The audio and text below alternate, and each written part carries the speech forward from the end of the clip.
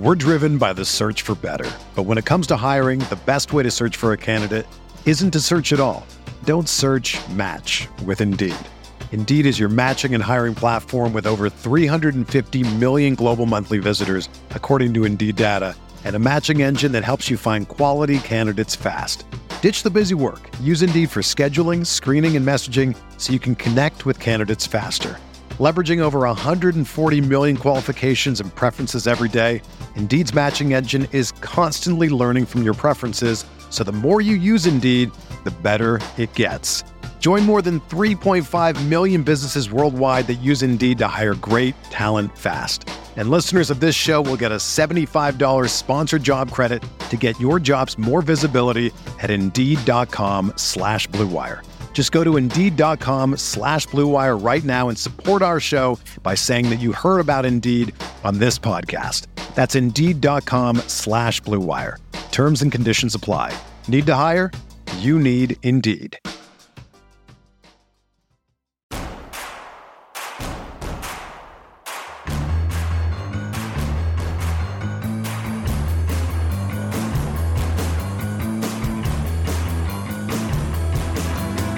From your favorite source for Chicago White Sox talk, delivering news, interviews, analysis, and more. This is the Sox Machine podcast with your hosts, Jim Margulis and Josh Nelson. Hello, everyone, and welcome to Sox Machine Live. I am Josh Nelson alongside Bennett Carroll, who is my co-pilot for this episode of Sox Machine Live on Thursday night, August 26th. 2021, as we are streaming live on our YouTube page at youtube.com/Sox Machine. So for all those that are watching this live stream, thank you so much for doing so. For the 5 people that watch on Twitch, thank you. And for everybody else that's catching the stream on Twitter via Periscope, hello. Make sure to follow us at Sox Machine. Also follow Bennett at the Bennett K, and you can follow me on Twitter at SoxMachine_Josh. But Bennett, I got a funny story to share. So typically we want to always dive right into what the White Sox have done. As I was getting ready for the show, I wanted to trim up my beard before being on camera. So I'm taking a shower and I turn the beard trimmer on and I make a pass and I look in the mirror and I'm like, oh, damn it. I've been there, yep. I forgot to put the guard on. So for those that are watching, I have less beard. Significantly less beard. You know what? It's you're waiting for the White Sox to clinch the playoffs so you can start your playoff beard properly. That's all it is. I got you. Yeah, thank you. Because Dylan Cease has a head start. Michael Kopech also has a head start. I mean, Lance Lynn and Carlos Rodon, they've always had beards. Same thing with Lucas Giolito. But the playoff beard is really grown in right now for Dylan Cease and Michael Kopech. They're going to look like ZZ Top before the American League Divisional Series kicks in. However, as far as White Sox talk, other than, my face talk and the lack of facial hair that I currently have, my fiance Kim is not home at this moment, and she is going to be very upset when she does get home. So the Chicago White Sox just wrapped up their series against the Toronto Blue Jays, and the Thursday game, Bennett, was going awesome for a really long time for the White Sox. After the top of the 6th inning, it's 9-2. Finally, here's an easy win. And then the Toronto Blue Jays and Marcus Semien had himself a day as he hit a couple of home runs and drove in 5 RBIs. And then it's 9-7, and thankfully Ryan Tepera and Garrett Crochet and Craig Kimbrell were able to lock it down after Michael Kopech's hiccup. And we'll talk about as far as that outing for Michael Kopech. But for the White Sox to split in Toronto, the 4 games, 2-2, what's your big takeaway after these 4 games against the Blue Jays, Bennett? The offense has to show up. Is like the easy answer. This is a very strong team from the bat. From the bat perspective, it's a very good team from the pitching perspective, but they're not going to win 1-0 games. And if they do, they're not going to win it consistently enough to be okay with it. The offense needs to show up more often and more regularly than either 9 runs or one run. Like, I think we'd all appreciate just like 3 or 4 5-run, 5-run 8-hit performances or 5-run 10-hit performances where the offense is just having normal days, not either an explosive output or not showing up.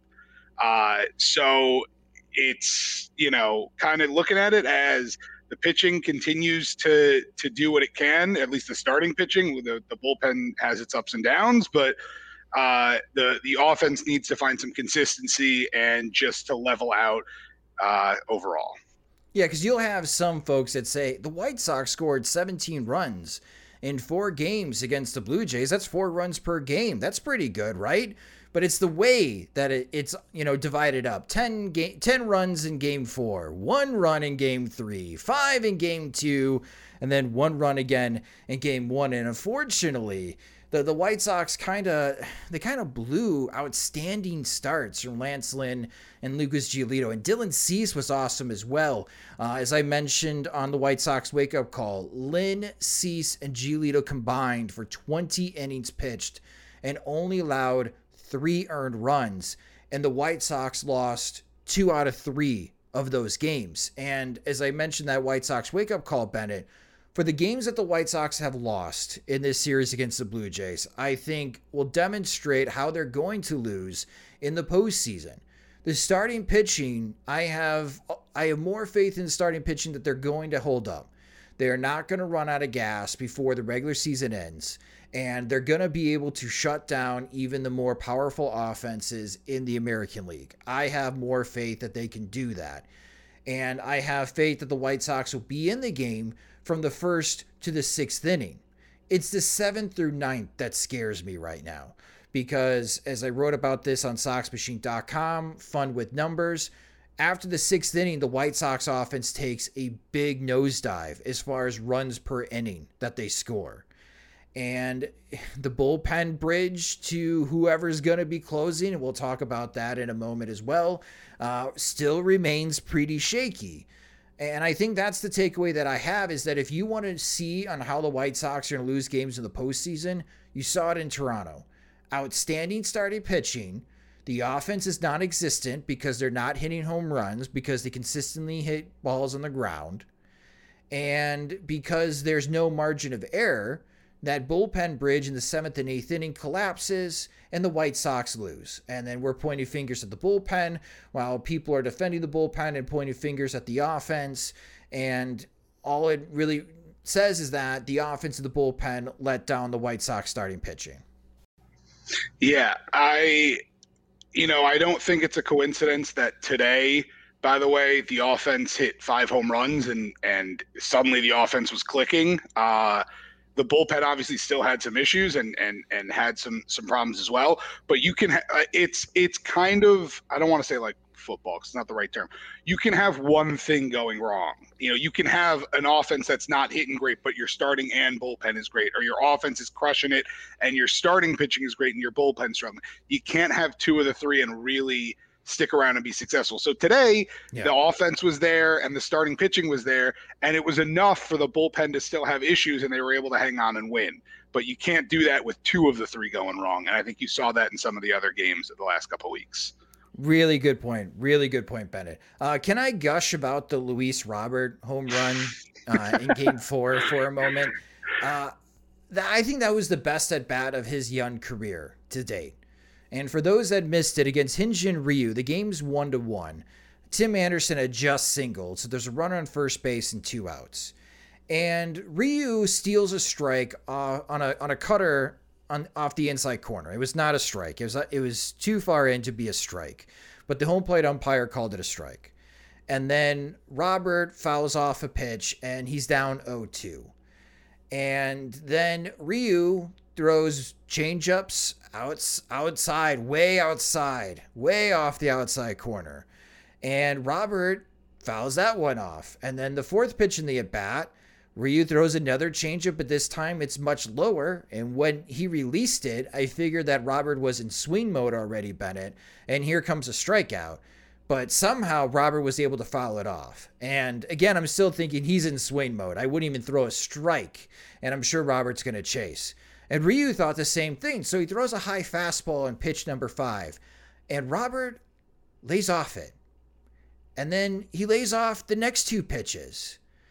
Like suddenly a mid-at-bat adjustment in which Robert told himself, I'm only going to swing at strikes, and I know what the strike zone is.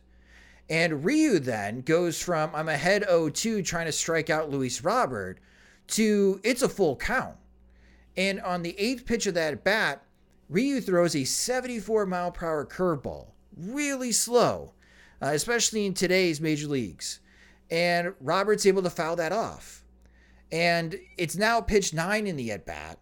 So Ryu's thinking, I'll just throw an inside cutter. At the very least, Robert will just jam himself, maybe hit a grounder, and it will end the inning.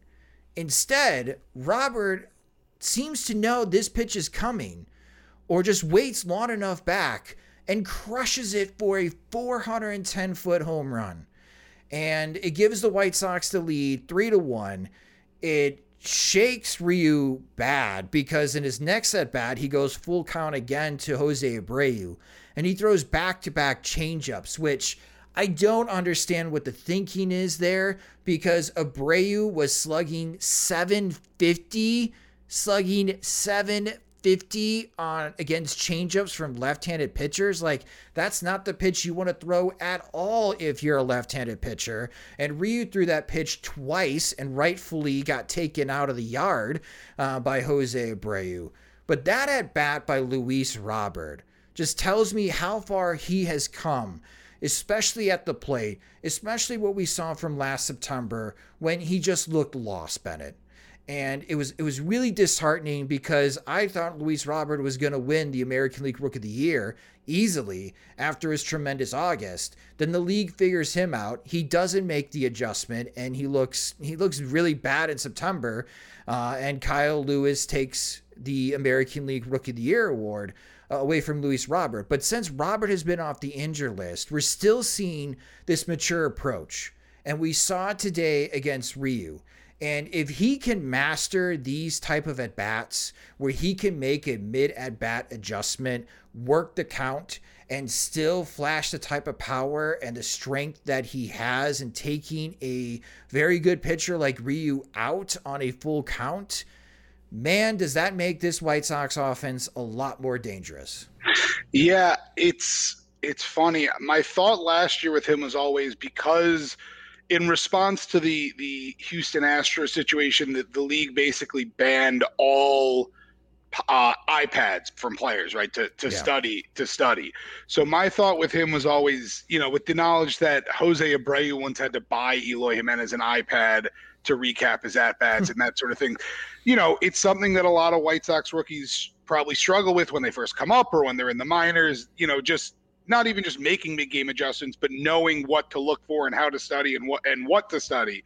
So my thought was always this year was going to be the year that, Luis Robert, we know what the potential is. Now he's going to be able to look at it every at-bat and learn to make adjustments.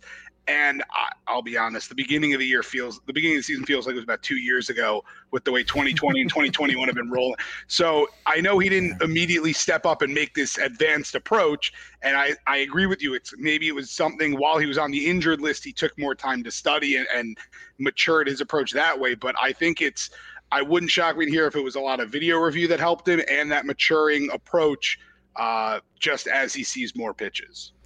Don't let him hear what I have to say, or don't tell him this, but our friends from the 108 Beef Loaf on their podcast in their latest episode, he was raving about the baseball IQ for Luis Robert and just how smart of a baseball player he truly is. And I think he flashed some of that baseball IQ in that at bat against Hyun-Jin Ryu. And I am a big believer that if he can remain healthy, Luis Robert is the most talented player on this White Sox roster. Yes, you're going to get the home runs and the RBIs from Jose Abreu and Eloy Jimenez. And Tim Anderson is fantastic. And if Yohan Moncada can ever hit for power again, he's going to put up huge numbers. But Luis Robert is the five-tool player. He is the player in this White Sox roster that if healthy and plays 150 of the 162 game season, could challenge Mike Trout, I truly believe this, in a WAR title and be in that MVP consideration, just because he's someone that can go out and win the Platinum Glove as the best defender in the American League and in the major leagues, not just a Gold Glove in center field. He's hitting well above 300. He's hitting for contact, Bennett. He's walking more. We know about the elite speed when the hip flexor is fine, and right now he's taking it easy because he doesn't want to injure himself again before the postseason. And he's got easy power. Like, it's easy to see him hit 25 home runs without much effort as far as in his swing. He's the player on this White Sox roster in 2022 and beyond that I believe can have a 7+ WAR season. And we haven't seen one of those seasons since the 90s with like Albert Bell and Frank Thomas. Yeah, I'll give you my 2022 fantasy baseball tip of the year right now. It is draft Luis Robert because his ADP is going to be too low. If he's healthy, 100% on your side. I don't know what his ceiling is, and I don't mean that in a bad way. I mean that in if you told me next year fully healthy, he went 30-30, it was not a thought. 40-40, I'd be like, wow, he really took a step, but not out of the realm of possibility with his abilities.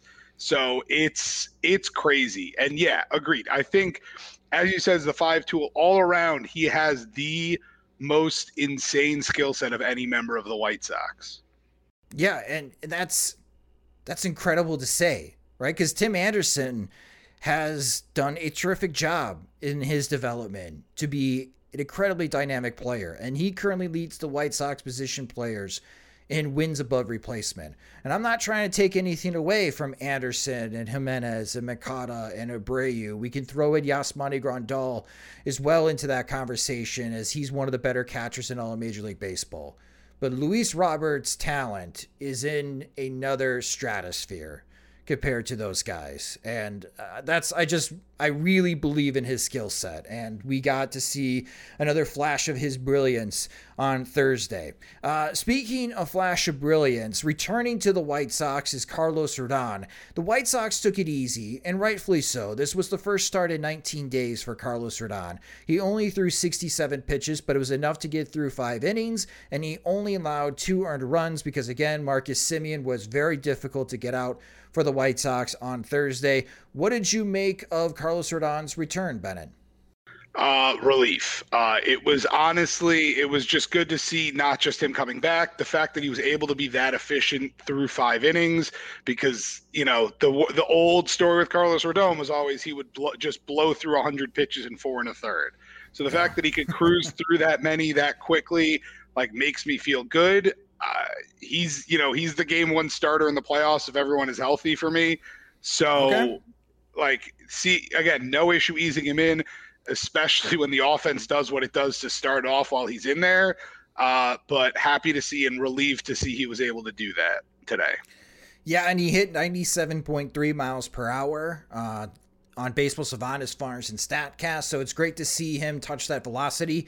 Yes, I am sure that he has the opportunity to hit 100 miles per hour. But again, he's trying to ease back and get back into rhythm. He needs that 100 miles per hour on October 6th when the American League Divisional Series starts. And if Bennett is right, if he is the game 1 starter, that is when Rodon needs to have that type of velocity. But he really didn't need it against the Blue Jays. Again, it was just Marcus Semien that got to him a couple of times as far as a solo home run and an RBI single. But, again, the White Sox starting pitching was awesome this series. 25 innings pitched by the 4 starters, and they only allow 5 earned runs against this Blue Jays lineup. Incredibly impressive. Michael Kopech, unfortunately, allowed 5 earned runs in 1 inning on Thursday, Bennett. And an odd series, an odd usage pattern for the White Sox with Michael Kopech. So on Tuesday, he throws 9 pitches, and he gets into a little bit of a jam. 2 base hits, runners on first and third, and with 1 out, La Russa decides, even with a 4-run lead, that it's too close. I got to go get Liam Hendricks for the 5-out save. And then eventually Craig Kimbrell is warming up in the bullpen just in case if Hendricks blows the save or it gets to a 1-run game. Like, it was really odd usage and just such a short hook for Michael Kopech on Tuesday. Enter Thursday, he's got a 7-run lead. I'm thinking this is a great opportunity for Michael Kopech to go 2 innings, extend himself. But the Blue Jays were on his fastball, and the slider was not sharp for Michael Kopech. It was hanging up on him. And the Blue Jays took advantage of it. And again, Marcus Semien, he had a 3-run homer off Michael Kopech, and it goes from a 9-2, oh, this is going to be an easy afternoon game, to why are we sweating? What in the world is going on? It's 9-7? What happened? What did you take away from Kopech's appearance, and are you now concerned about Kopech? So I think, and again, with the extra year off, it's so hard. When you're coming back from Tommy John, people will regularly go through a period of dead arm. And we haven't really seen it with Carlos Rodon, which also worries me, although that might have been what this IL stint was.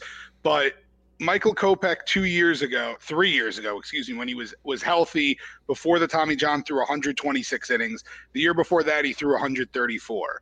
There hasn't been another year where he's thrown more than 65 innings. So this year, he is already on, and thankfully the MLB app is here because I have the stats right in front of me. He's at 50 innings pitched. Okay. So, yes, he's thrown a lot more, but that was before Tommy John, before he stretched that arm out. So, and it's funny because I've been saying this from the get-go, even when I really didn't like anything Tony La Russa was doing. The way he deployed Michael Kopech was perfect, and it really didn't make sense this series. But he's had struggles, so I also get it. So I don't know if he needs just a quick IL stint again, if he needs a full reset, put him at the back of the bullpen, which I guess that's what today was supposed to be. But just a full clean slate. You're not sending him down. Like, that wouldn't make sense. But even if it's just like, take some time, you'll work a couple extra bullpen days, just clear your system. He needs something. It might just be his arm is not acting up, but a little dead just from the added work from recently. But long term, it's still obviously no worries. Just, concerned about, the load on his arm right now, I think.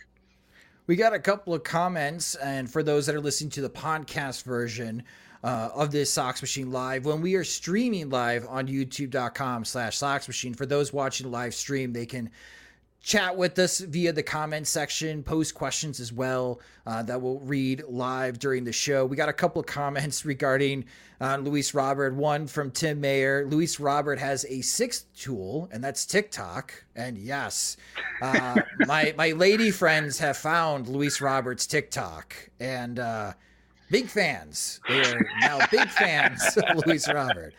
And then, of course, our friend Beefloaf wrote to us, Luis Robert is beautiful. I love him. And shame on me for trading him in my 2019 Sox Machine offseason plan project.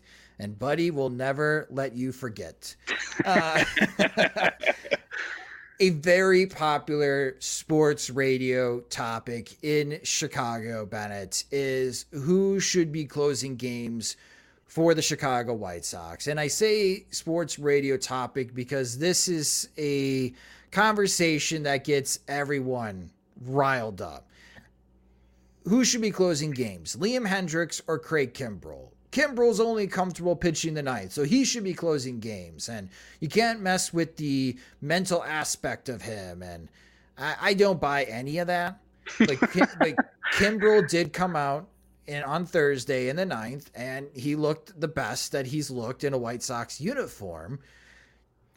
Should the White Sox make a shift change on who closes games? Yes, honestly. I think Liam Hendricks, we know we saw it, we were talking about with Michael Kopech. We know he can go 5 outs. We know he can come in any role. I have no issue. And I think it's become called, when people say the Andrew Miller role, people generally know what it means. One of my hosts referred to it as the effector. The relief ace is the most popular version. I think Liam Hendricks slots into that so perfectly because he can come in anywhere, anytime. He can get you 1 out. He can get you 6 outs, whatever you need.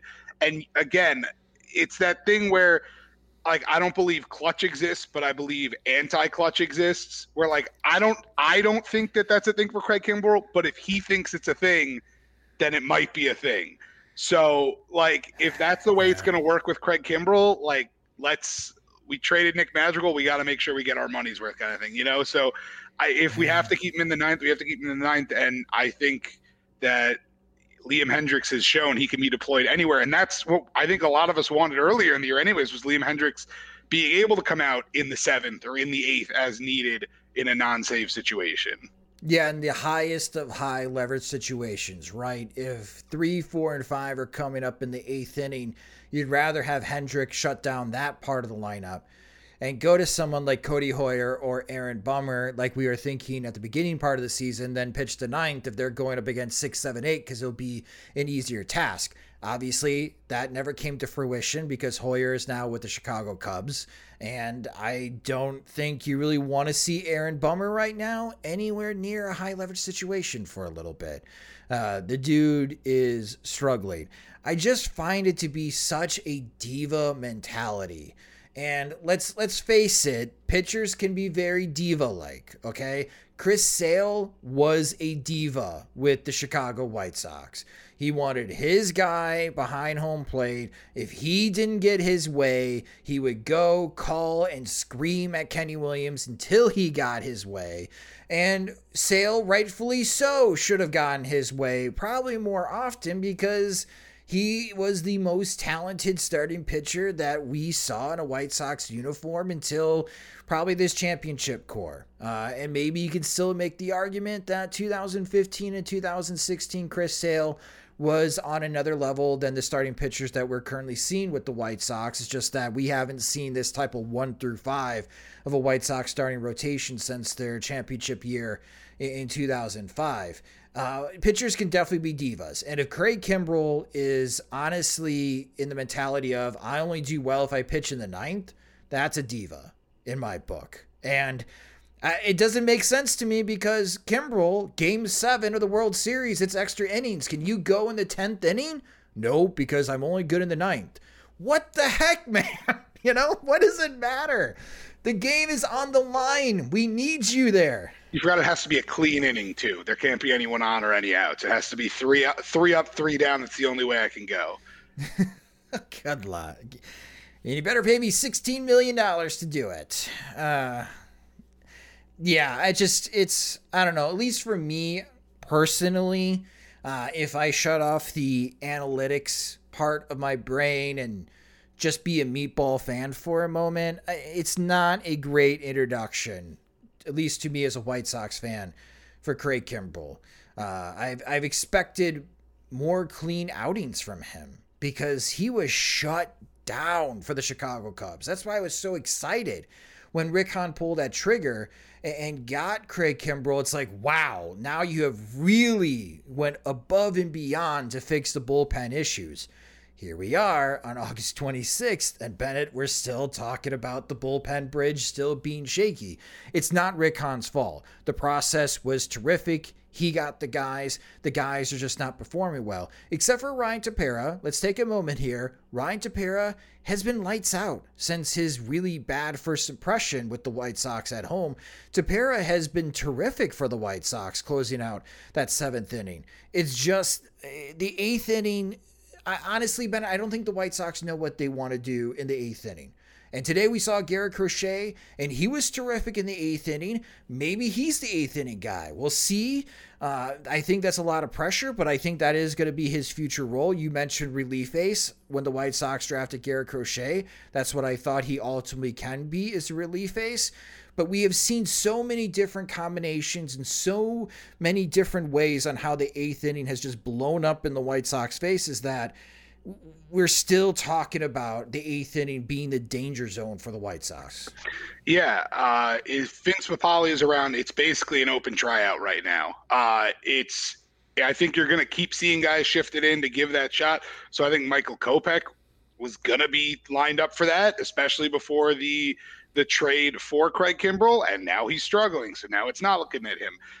Ryan Tepera throws a great seventh. I think if Garrett Crochet doesn't throw a good eighth today, Ryan Tepera probably slips into the eighth next time. So it's just that kind of thing where, it's unfortunate to say this because, you want to pull your hair out watching this bullpen, but like the next 6 weeks or 5 weeks now, excuse me, as we're in late August, it's going to be experimentation, especially with the bullpen, finding what works, what's in the good, what kind of lines up correctly, and what's the optimal path, and probably two optimal paths for the playoffs, so that they can be able to use that bullpen fully. If Michael Kopech can turn it around in 2 weeks, great, you're right back into the mix. Again, maybe they'll start him in the seventh and work him in.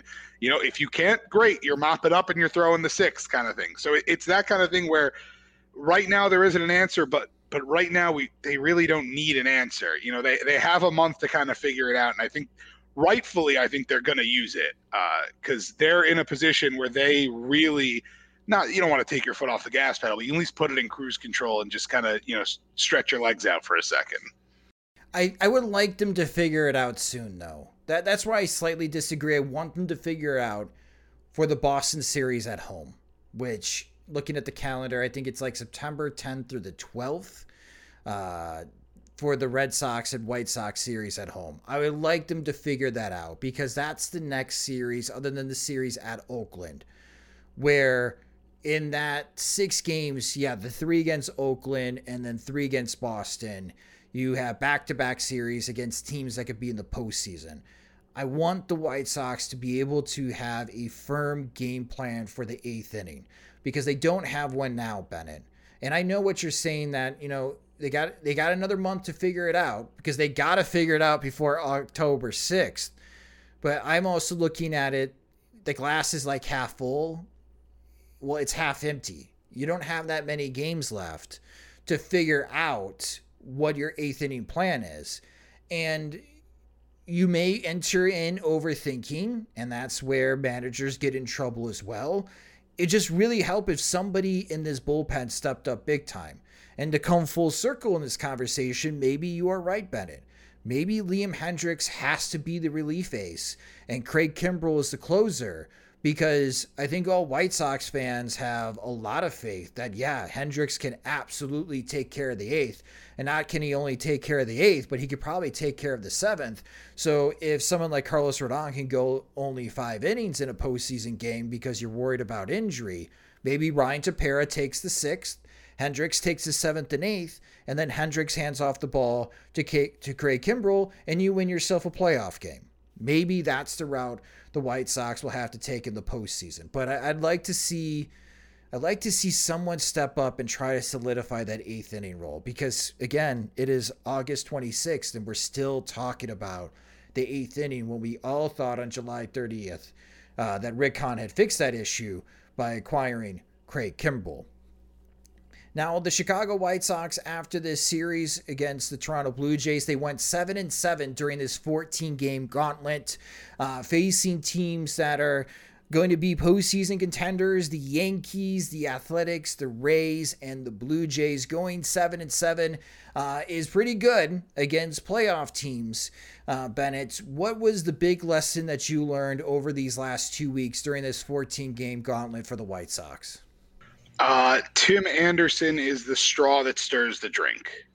It's not as simple as that, and it obviously yesterday they still didn't score, but Tim Anderson is the key to this offense, the guy that gets the team going.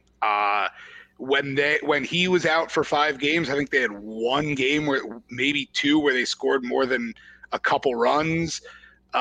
He's just, I don't know if, and it seems like it's him leading off has to be it too. I don't know if it's the way he carries himself, the way he hypes the team up, but Tim Anderson is the key to this offense, in my opinion. And the fact that they went 500 while missing him for a third of that run is even more impressive to me.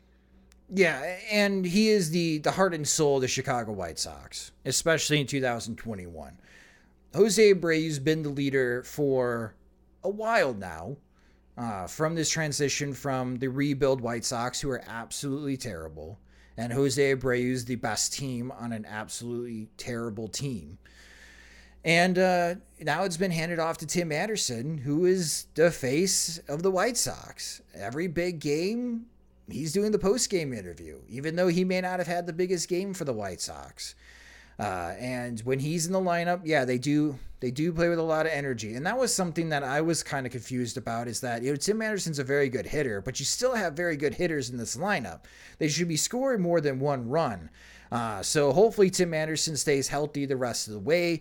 I'm sure the White Sox will, when they clinch the American League Central, not if, when they clinch the American League Central, that they'll still work out some days off to keep Tim Anderson's hamstring fresh, because that seems to be barking up on him, and he's missed time in each of the last few seasons because of hamstring issues. So that's a good one, Bennett. And again, I'll just reiterate, I believe in the White Sox starting pitching, that I think they'll be able to go toe-to-toe. I think if they had to start the postseason in Houston, they're going to fare better than they did in May at Houston, where they pretty much got shell-shocked by the Houston Astros team. We'll see. But right now, it looks like it's going to be a collision course, and it's going to be White Sox-Astros in that American League Divisional Series. We're driven by the search for better. But when it comes to hiring, the best way to search for a candidate isn't to search at all. Don't search, match with Indeed. Indeed is your matching and hiring platform with over 350 million global monthly visitors, according to Indeed data, and a matching engine that helps you find quality candidates fast. Ditch the busy work. Use Indeed for scheduling, screening, and messaging so you can connect with candidates faster. Leveraging over 140 million qualifications and preferences every day, Indeed's matching engine is constantly learning from your preferences, so the more you use Indeed, the better it gets. Join more than 3.5 million businesses worldwide that use Indeed to hire great talent fast. And listeners of this show will get a $75 sponsored job credit to get your jobs more visibility at Indeed.com/Blue Wire. Just go to Indeed.com/Blue Wire right now and support our show by saying that you heard about Indeed on this podcast. That's Indeed.com/Blue Wire. Terms and conditions apply. Need to hire? You need Indeed. The best way to learn a language? Immersion. Living where the language is spoken and using it every day. But if that's not in the cards this year, you can still learn a language the second best way. And that's with Babbel. Be a better you in 2024 with Babbel, the science-backed language learning app that actually works. Don't pay hundreds of dollars for private tutors or waste hours on apps that don't really help you speak the language. Babbel's quick 10-minute lessons are handcrafted by over 200 language experts and help you start speaking a new language in as little as 3 weeks. Babbel's designed by real people for real conversations, and their tips and tools are approachable, accessible, rooted in real-life situations, and delivered with conversation-based teaching, so you're ready to practice what you've learned in the real world. Here's a special limited-time deal for our listeners. Right now, get up to 60% off your Babbel subscription at Babbel.com/Blue Wire. That's 60% off at Babbel.com/Blue Wire, spelled BABBEL.com/Blue Wire. Rules and restrictions apply. Hey, it's Kaylee Cuoco for Priceline. Ready to go to your happy place for a happy price? Well, why didn't you say so? Just download the Priceline app right now and save up to 60% on hotels. So whether it's Cousin Kevin's Kazoo Concert in Kansas City, go Kevin, or Becky's Bachelorette Bash in Bermuda, you never have to miss a trip ever again. So download the Priceline app today. Your savings are waiting. Go to your happy place for a happy price. Go to your happy price, Priceline. Well, after this 14-game gauntlet for the Chicago White Sox, they get a bit of a breather here. They are at home for the next week, and they only play 5 games in 7 days, in which they have Monday and Thursday next week off. So that will definitely help as far as the White Sox to give extra rest to the players, but also line up their starting rotation on what they want to do 1 through 5 as they inch closer to the postseason. And the first 3 games out of their 5-game homestand is the Chicago Cubs. And the Cubs are not good. That's as nice as I can put it. They are becoming more unrecognizable for the day. As far as the players in the lineup, guys I've never even heard of, and I'm sure this is how Cubs fans felt when the Chicago Cubs in 2016 and 2017 and 2018 were playing the White Sox. Like, who's Yolmer Sanchez? I thought he was Carlos Sanchez. Nicky Delmonico's batting cleanup? Who's this guy? Ryan Lamar? Who's that guy? Who's who on the Sox Machine I Survived the Rebuild pennant. But for this series for the White Sox, they swept at Wrigley, Bennett, and pretty convincing fashion in the last two games. There was the scare in the first game when Andrew Romine, out of all players, tied the game off Craig Kimbrell. What are you expecting from an energy level of the White Sox coming home to face the Cubs? Because they played at a pretty high tempo at Wrigley Field. They still cared about at least the first half of the Crosstown Classic. But after whooping them at Wrigley and just having this very tough 14-game stretch, do you think that they can play up to that high energy that they showed earlier at Wrigley? I think the offense scoring 10 runs today certainly helps. I think if you were coming off of yesterday's game going into this, it'd be a lot harder when you see kind of just them dragging that at the home to play the Cubs. But yeah, coming off a 10-run series, a 10-run game rather, it feels like they should be able to step right in and, run through them. Hopefully, as you know, Josh, I will never predict the sweep because it just doesn't happen. But there is not an excuse for them to not win this series. I'm with you. As a matter of fact, there's pretty much no excuse for them not to sweep the Chicago Cubs as I bring up the probable pitchers. And it's going to be Dallas Keuchel on Friday night for the Chicago White Sox because they wanted Rodon to start the game against the Blue Jays. Keegan Thompson will be making the start for the Chicago Cubs. That's a 7:10 p.m. Central Time start. And for those that do not live in Chicago, they will be broadcasting that game on MLB Network. And on Saturday, this is a 6:10 p.m. Central Time start. It's Alec Mills against Lance Lynn. And then on Sunday, this is 1:10 p.m. Central Time, and this is the marquee pitching matchup. It's Kyle Hendricks against Dylan Cease, but the White Sox have had no problem against Kyle Hendricks. Jose Abreu feasts off Kyle Hendricks, so if Abreu's in the lineup on Sunday, that's going to be my pick to click. I'm just calling it right now. For those that are the betting folks, you'll probably want to put in a home run prop bet this upcoming Sunday, and we know that Dylan Cease loves facing the Cubs, and it's funny. The White Sox are not letting off the gas. They could easily give Lance Lynn a day off and give a start to Reynaldo Lopez if they wanted to. But Keuchel, Lynn, and Cease, and I want to chat with you about Cease and how you feel about Cease because he was outstanding against Toronto and he was outstanding the last time he faced the Cubs at Wrigley Field. And this has been a big step forward in his development and something that we all harped on. I remember those conversations in the offseason. Why does Dylan Cease, who throws 97 and has one of the best spin rates on his slider, have a worse strikeout rate than Dallas Keuchel?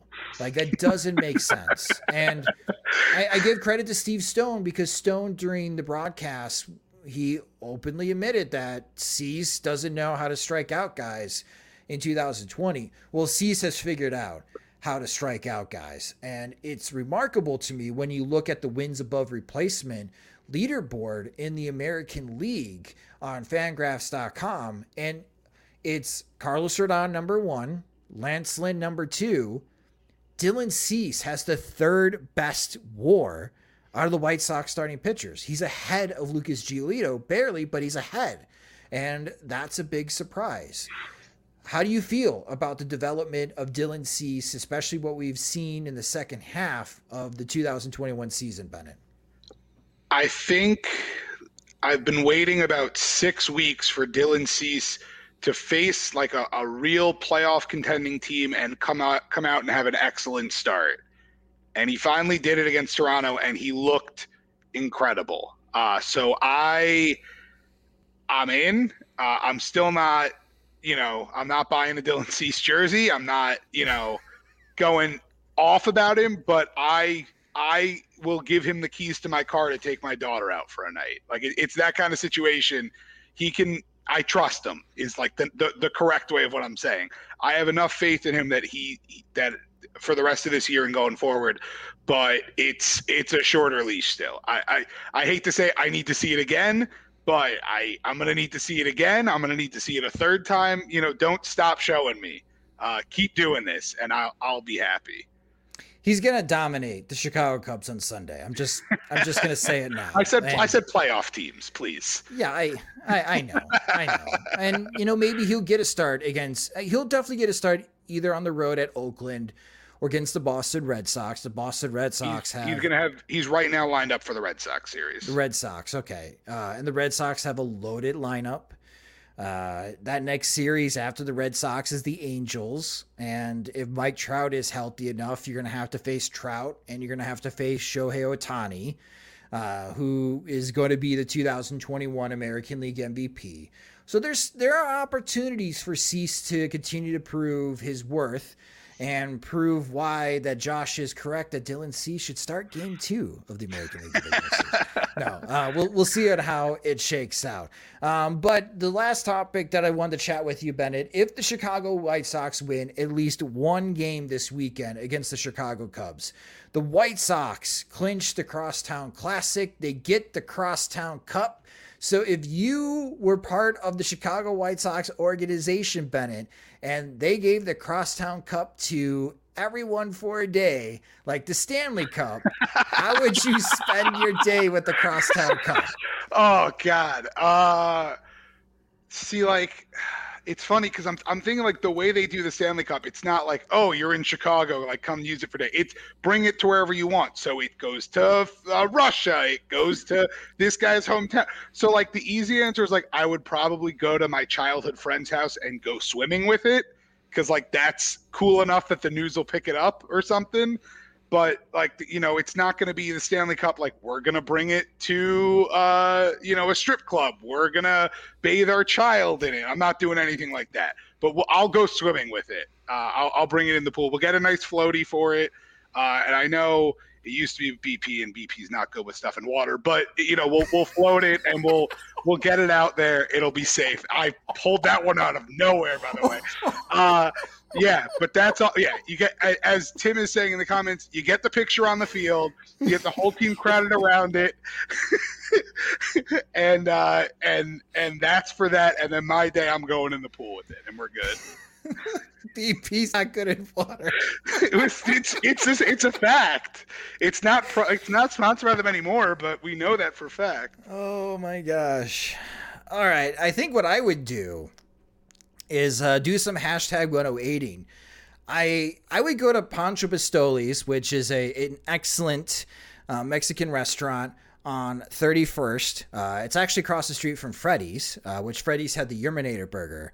And I would ask them to fill the Crosstown Cup with a margarita and get myself some steak tacos and drink out of the Crosstown Cup a margarita, because all you would hear from Northsiders is, well, Caesars makes a better margarita.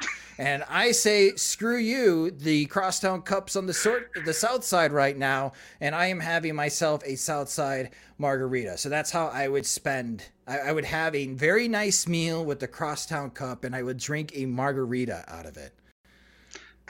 Just to note, the last time the Chicago White Sox won the Crosstown Cup, a Chicago baseball team won the World Series. So remember that. I can't believe they won the Crosstown Cup in 2016. It's amazing. It's my favorite picture because you can see everyone in the picture hates each other, but they're all crowded around this trophy they won. Oh, what a team. What a team. Well, we will be recapping the final series of the White Sox and the Cubs on Monday Sox Machine podcast. Jim will be rejoining me for that episode. For those wondering, where is Jim? He is currently in Winston-Salem, North Carolina. He spent a couple of days in Kannapolis to see the Cannonballers, and now he has seen the Dash, and he will be reporting from Winston-Salem and all of his findings and what he thinks of the lower A levels of the White Sox farm system on SoxMachine.com, and we'll have those conversations on Monday as well, especially if the White Sox sweep the Chicago Cubs. And we'll also take a look at the postseason picture as we get really close to the month of September, because after these 3 games against the Chicago Cubs, they have Monday off, and then it's 2 games against the Pittsburgh Pirates, which should be pretty easy as well. So there might be an opportunity here, Bennett, of a 6-game winning streak for the White Sox, and maybe get that cushion in the American League Central extended past 10 games again over Cleveland.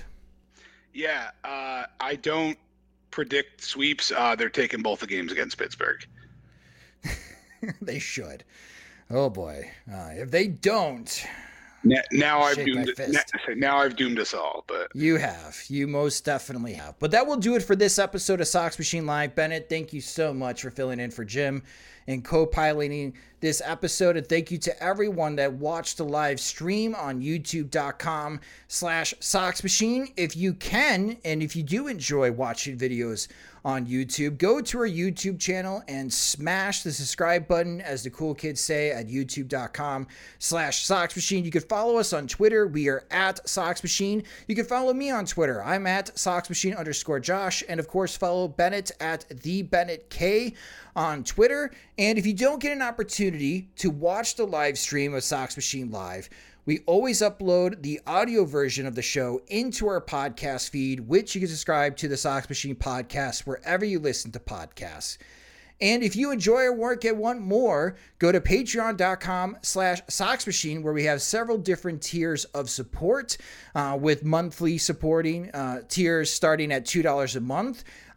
We have the Sox Machine caps. The pre-order shipments went out. There will be some Sox Machine caps available to purchase on the Sox Machine store at SoxMachine.com. But I do have a teaser. Jim texted me a photo of the next swag item, and I'm telling you guys right now, you are going to want this item. It's just as cool as the ball cap, and it's really well made. So if you enjoy our work and you want that first opportunity of the new Sox Machine swag, go to patreon.com/Sox Machine to sign up. Sox Machine Live is a production of SoxMachine.com, part of the Blue Wire Podcast Network, and your home for all things Chicago White Sox baseball. Alongside Bennett Carroll, I'm Josh Nelson. Thanks for watching and listening.